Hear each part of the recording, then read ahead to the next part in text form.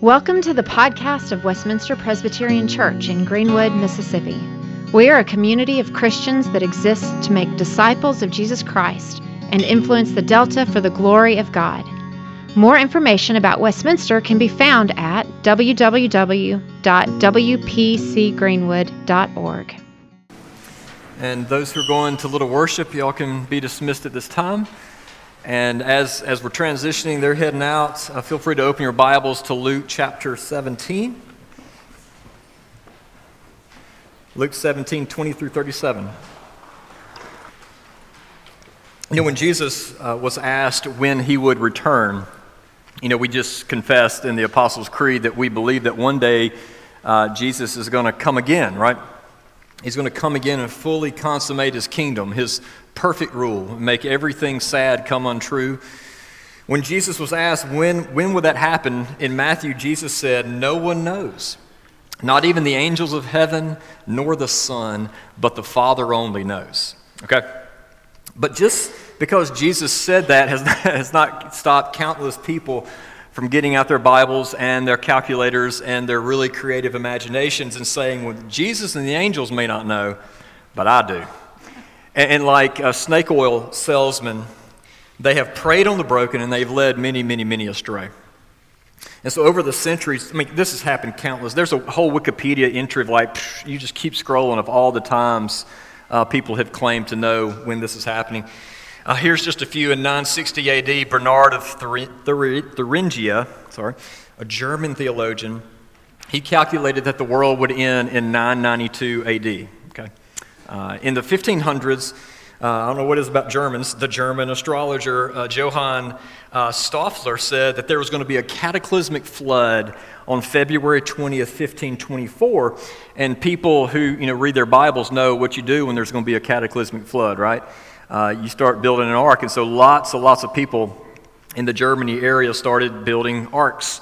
And there was even this one occasion where one man was even trampled to death by a mob of people trying to enter one of these arks. Well, that date came and went, and so Stoffler revised his prediction and said, I meant to say 1588, which, shocker, also came and went without a cataclysmic flood. In 1816, a farmer and then a soldier named William Miller converted to Christianity, and allegedly he studied the books of Daniel and Revelation for 14 years before claiming that he had uncovered or unlocked the key, or uncovered the key to Daniel's prophecies. So Miller said, mark my words, the second coming of Christ is going to be within 1 year of March 21st, 1843. And so he wrote tons of books, and tons of people left their Baptist churches and Methodist churches, and yes, even Presbyterian churches to follow his, what they called Adventist preaching, right? The second coming, the Advent. Well, 1843 came and went, and so Miller recalculated and said October 22nd, 1844 would be the day. And that day also came and went, and so all of his followers, they were really hoping for this. They were so grieved that this became a major event in American history called the Great Disappointment. And as a result of the Great Disappointment, a lot of his followers went back to their old churches, but a few stayed, and the few that stayed under Miller would go on to form the beginnings of what we would call today the Seventh Adventist Church. Okay? Well, Charles Taze Russell was also heavily influenced by William Miller, and after studying Miller's teaching and the Bible, and then he went and studied the mystical message of the Great Pyramid, he concluded that Miller was right, that Jesus had returned, but just nobody realized it. It wasn't a visible return. And he said that in 1878, all believers would finally be resurrected. When that didn't happen, he started distancing himself from Miller's teachings, and he founded his own group of people that would then go on to become what we would call today the Jehovah's Witnesses. And he taught that the people had until 1914 to enter his faith, or they would be annihilated, destroyed. And when that year came and went, he modified his prediction to very soon after 1914. Well, the Witnesses have continued his legacy of re-upping the predictions. Pat Robertson predicted 1982, and then 2007, Harold Camping, we probably know him. He gets the Perseverance Award He predicted September 6, 1994, September 29th, 1994, October 2nd, 1994, March 31st, 1995, May 21st, 2011, and then finally October 21st, 2011. And this isn't even to mention people like Jerry Falwell and Tim LaHaye or Jerry B. Jenkins or John Hagee or Kent Hovind, right?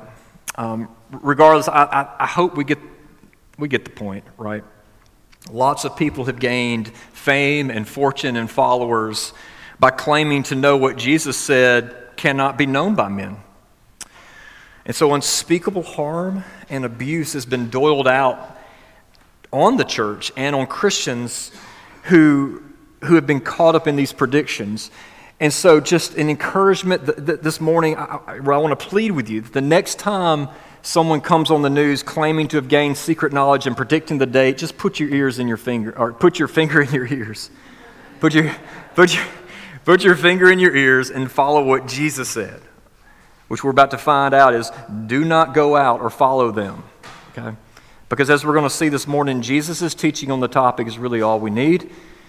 And so with that, let's go now, not to the word of man, but to the very inspired word of God, and see what we can know. So this is Luke 17, starting with verse 20.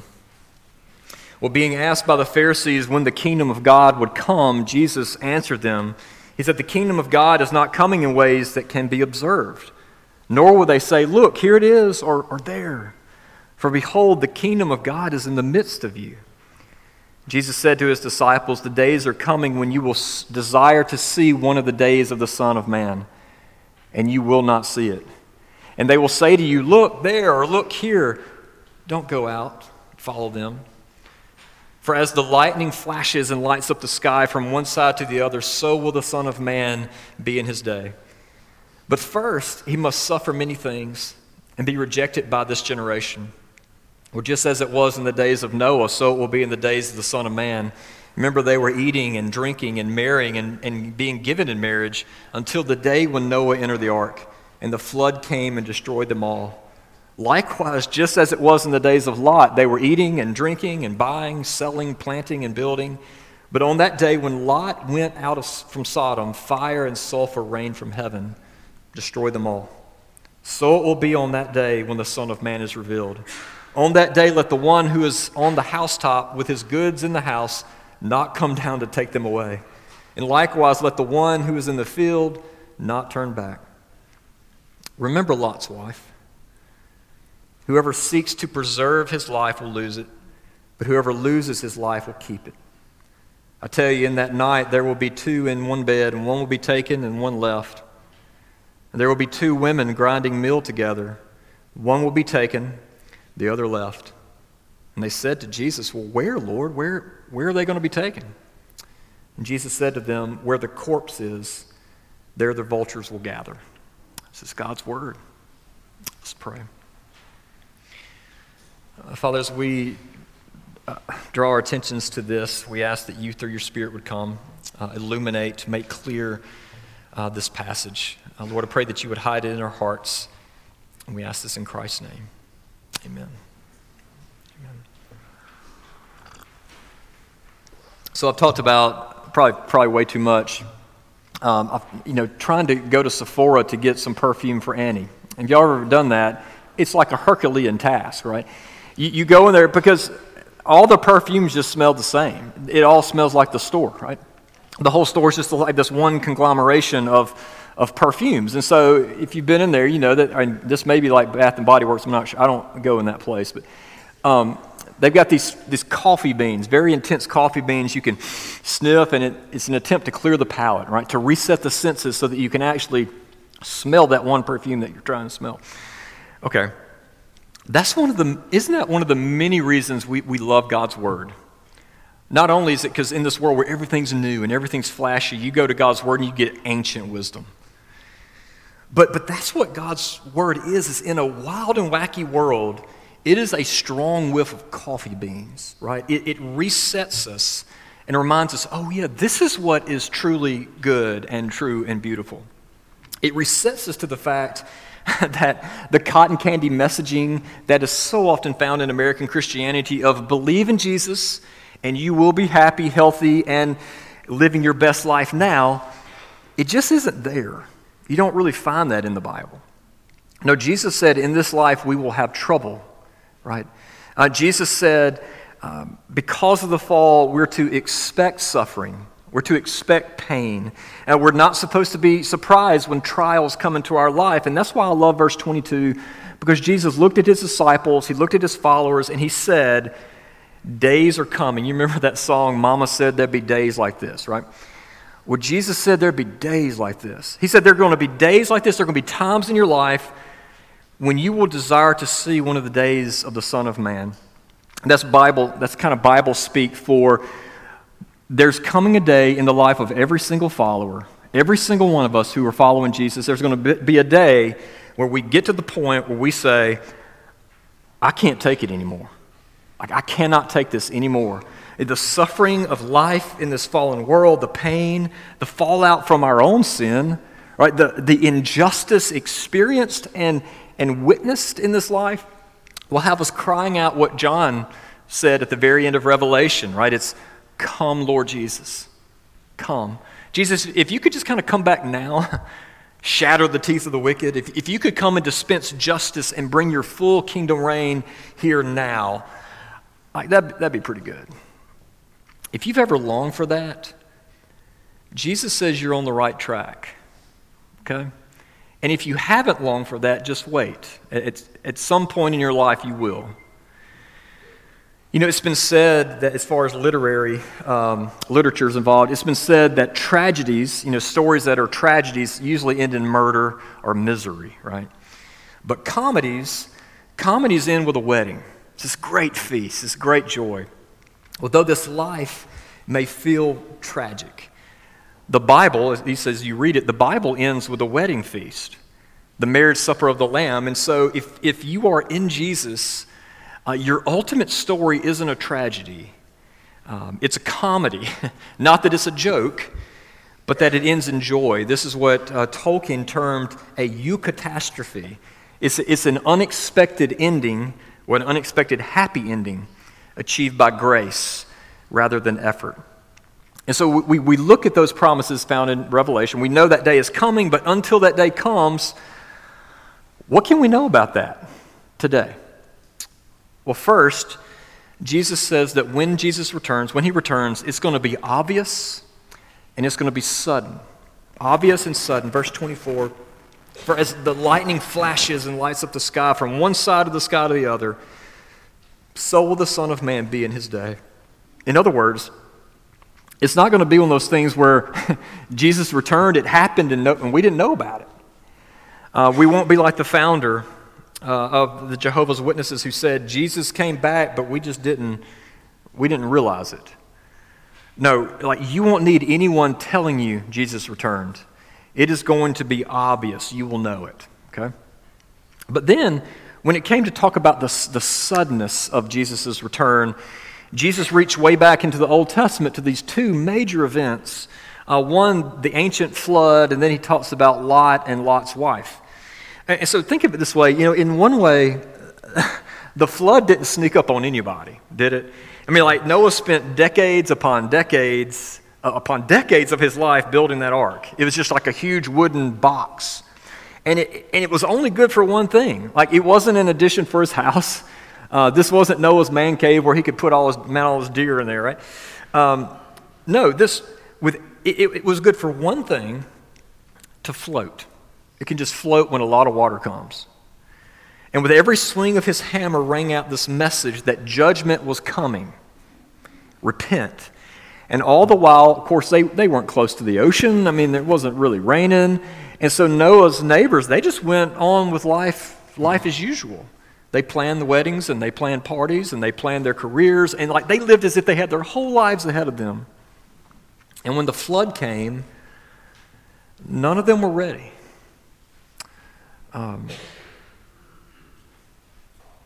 This is in my notes. I got to be careful when I go off notes.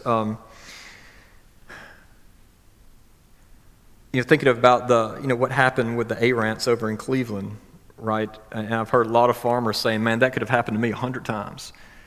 A like just in a flash, right? Not only could Jesus return, but our life could end. That our life truly is a vapor. Like it truly is that fragile. And yet we live as if we're going to live forever. One of the most tragic floods in American history, if you remember, was the Jonestown flood, right? 1889. And what made that particular flood so tragic was that it happened so suddenly. No one knew that just several days of heavy rain had caused the South Fork Dam to catastrophically fail. And once that dam failed, historians say that it took 65 minutes for that entire lake to just empty, sending over 14 million cubic meters of water careening down the valley. And it was sudden and unexpected because Jonestown, there was like 14 miles away from the lake. Literally 1 minute, they were just going about their life in town. They went out to eat. They're going to buy something. The next minute, the town was literally swept away in the flood, killing 2,200 people, just like that. When the same way Jesus is saying when the end approaches, it's going to be life as usual. You're going to be, brushing your teeth and getting ready for work or going to school. You're going to be, maybe even planning what you're going to do next weekend. And yet in a flash, like in the blink of an eye, while people are sitting down to eat, while people are walking their dog, watching TV, Jesus will return. So Jesus is saying, y'all don't make the mistake of thinking that you always have time. Like, don't fail to prepare for his return and then in the end get swept away. And it's the same right with Sodom. Even to this day, Sodom's sins are infamous. It's the sins of injustice and inhospitality and then immorality, right?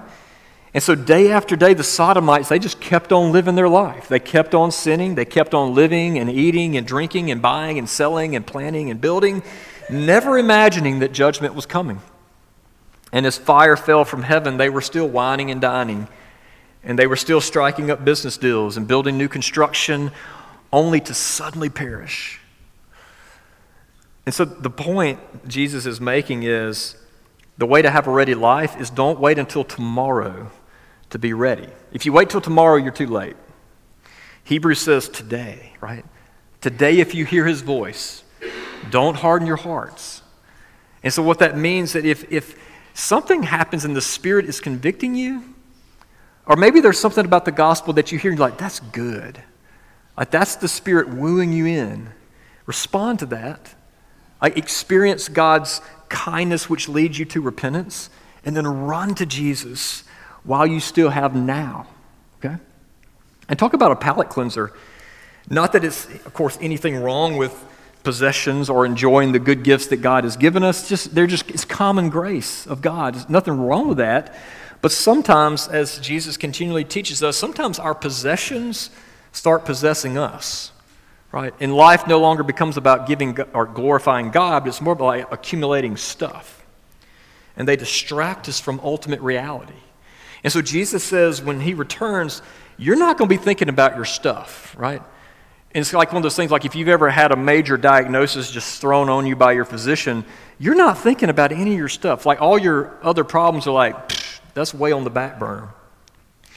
Jesus is saying that when he returns, you're not going to be thinking about any of the stuff that you worked so hard to get. You won't have time to. And so it's nothing against stuff. It's just don't let your pursuit of stuff choke out your pursuit of your Savior. Your stuff is momentary, flash in the pan. Salvation is eternal. And so to this, Jesus says, part of being ready is remembering Lot's wife. Remember Lot's wife? Y'all remember that crazy story, right? We learned as kids that, Lot and his family, they're fleeing from Sodom, right? And Lot, they're all running away, but Lot's wife stopped and she looked back. And what happened? What happened to Lot's wife? She didn't make it, did she? She was destroyed. And I don't know about you, that's always kind of bothered me, right? It's like all she did was look back. Why destroy her, Lord?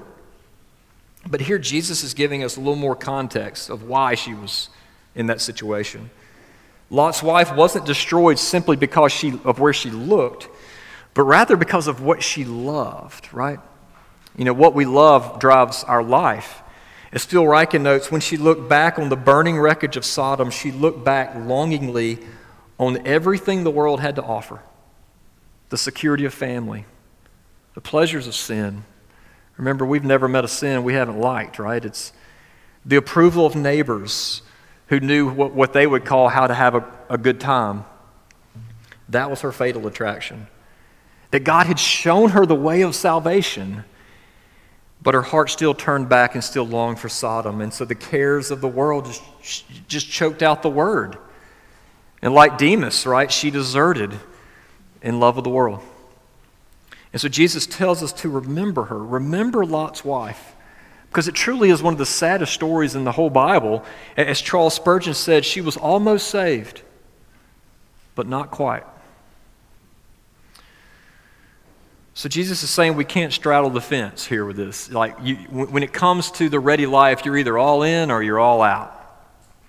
Whoever loses their life in Christ will keep their life forever. So the return is going to be obvious. You're not going to need CNN or Fox News or your whatever media to tell you. It's going to be obvious, and it will be sudden. So a ready life does not put off soul care until tomorrow. It does it now. But then second, Jesus tells us that on that day when he returns, there's going to be this separation that happens, this, as C.S. Lewis calls it, this great divorce. Jesus gives us two pictures, one of a married couple in bed.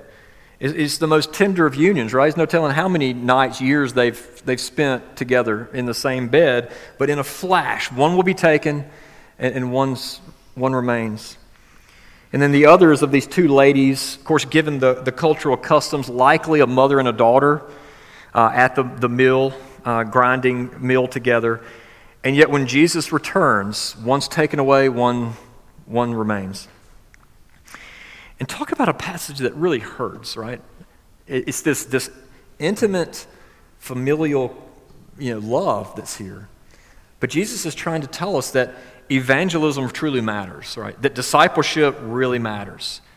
That part of being a Jesus follower is reminding our spouses about the gospel, pointing them to Jesus. And it's the same for parenting, right? It's of course, like, get your kids ready for the ball game, get your kids ready for the test, prepare them to leave the house and go to college or join the workforce.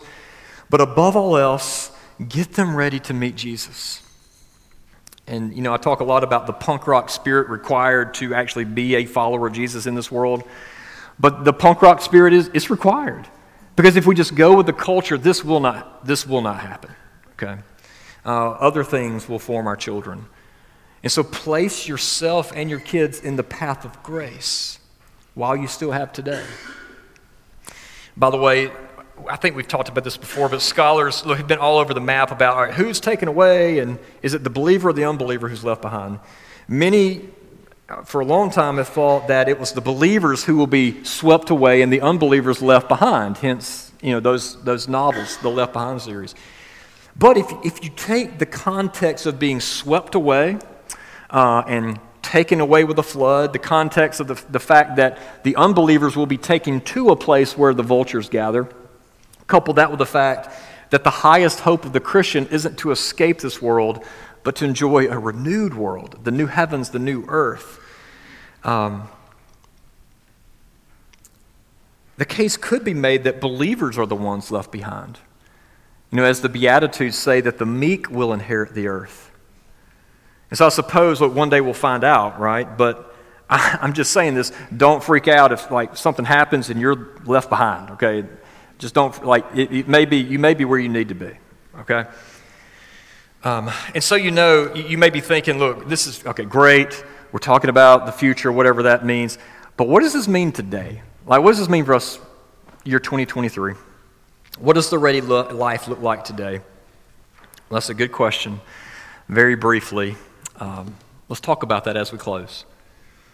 So when it comes to the kingdom of God, we know that it's not fully consummated, right, yet, and it won't be until Jesus returns. And yet at the same time, when Jesus came, his life, death, and resurrection, with that, he did inaugurate his kingdom. That the kingdom of God is already here. Graham's Goldworthy defines the kingdom of God as God's people, God's place, God's rule. And so Jesus came. He inaugurated his kingdom. And just as Jesus has said, the kingdom is like a mustard seed. It starts small and then it grows and expands. We're still maybe in that mustard seed stage at this point. But from that day forward, he provided in his kingdom the way that is good and true and beautiful. That if we are in him, because of what he did on the cross, Jesus bestows upon us the love and the forgiveness and hope that will not let us go. And he takes us, sinners as we are, and he actually calls you a citizen of his kingdom. That he is our king and we are his people.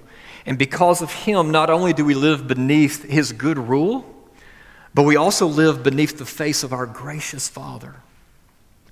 And so the best way to be ready for his return in the future then is just by living within his gracious reign today, right? It's not fancy. Because Jesus saved us, we live for him, for his glory.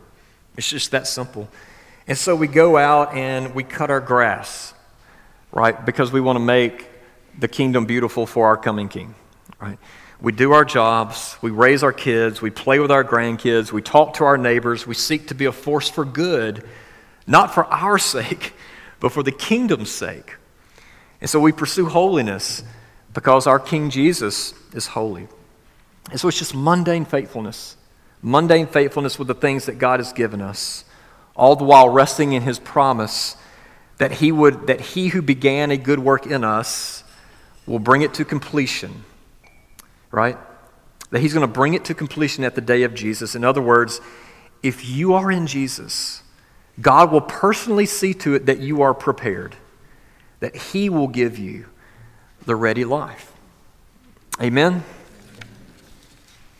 Amen. Well, let me pray for us.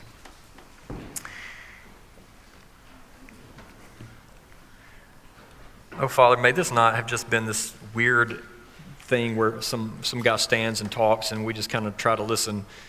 But Lord, really make this word penetrate our hearts. Lord, that as we wait upon this sudden arrival, Lord, may we live beneath your reign today. And Lord, may we strive to give our King glory today. So Father, may everything that we hope and we long for in the future, may it affect everything about our lives right this second. So we ask that your grace would come. And Lord, that you would go after hard, stubborn hearts. And Lord, that you would show us the beauty of Jesus. And Lord, that you would go after hearts that are just doubtful or broken. And Lord, that you would lift them up. And Lord, I ask that the gospel would just go after every single person here, wherever they are, and bring them back home. And we ask this in Christ's name. Amen. Hi, Richard Owens here. I just wanted to take a second to say thank you for listening to the podcast of Westminster Presbyterian Church. Our prayer is that the Lord would use this message to encourage you in the gospel and that you would find Jesus to be more beautiful than you ever imagined. If you would like to find out more about who Jesus is or more about our church, I invite you to visit our website at wpcgreenwood.org. God bless.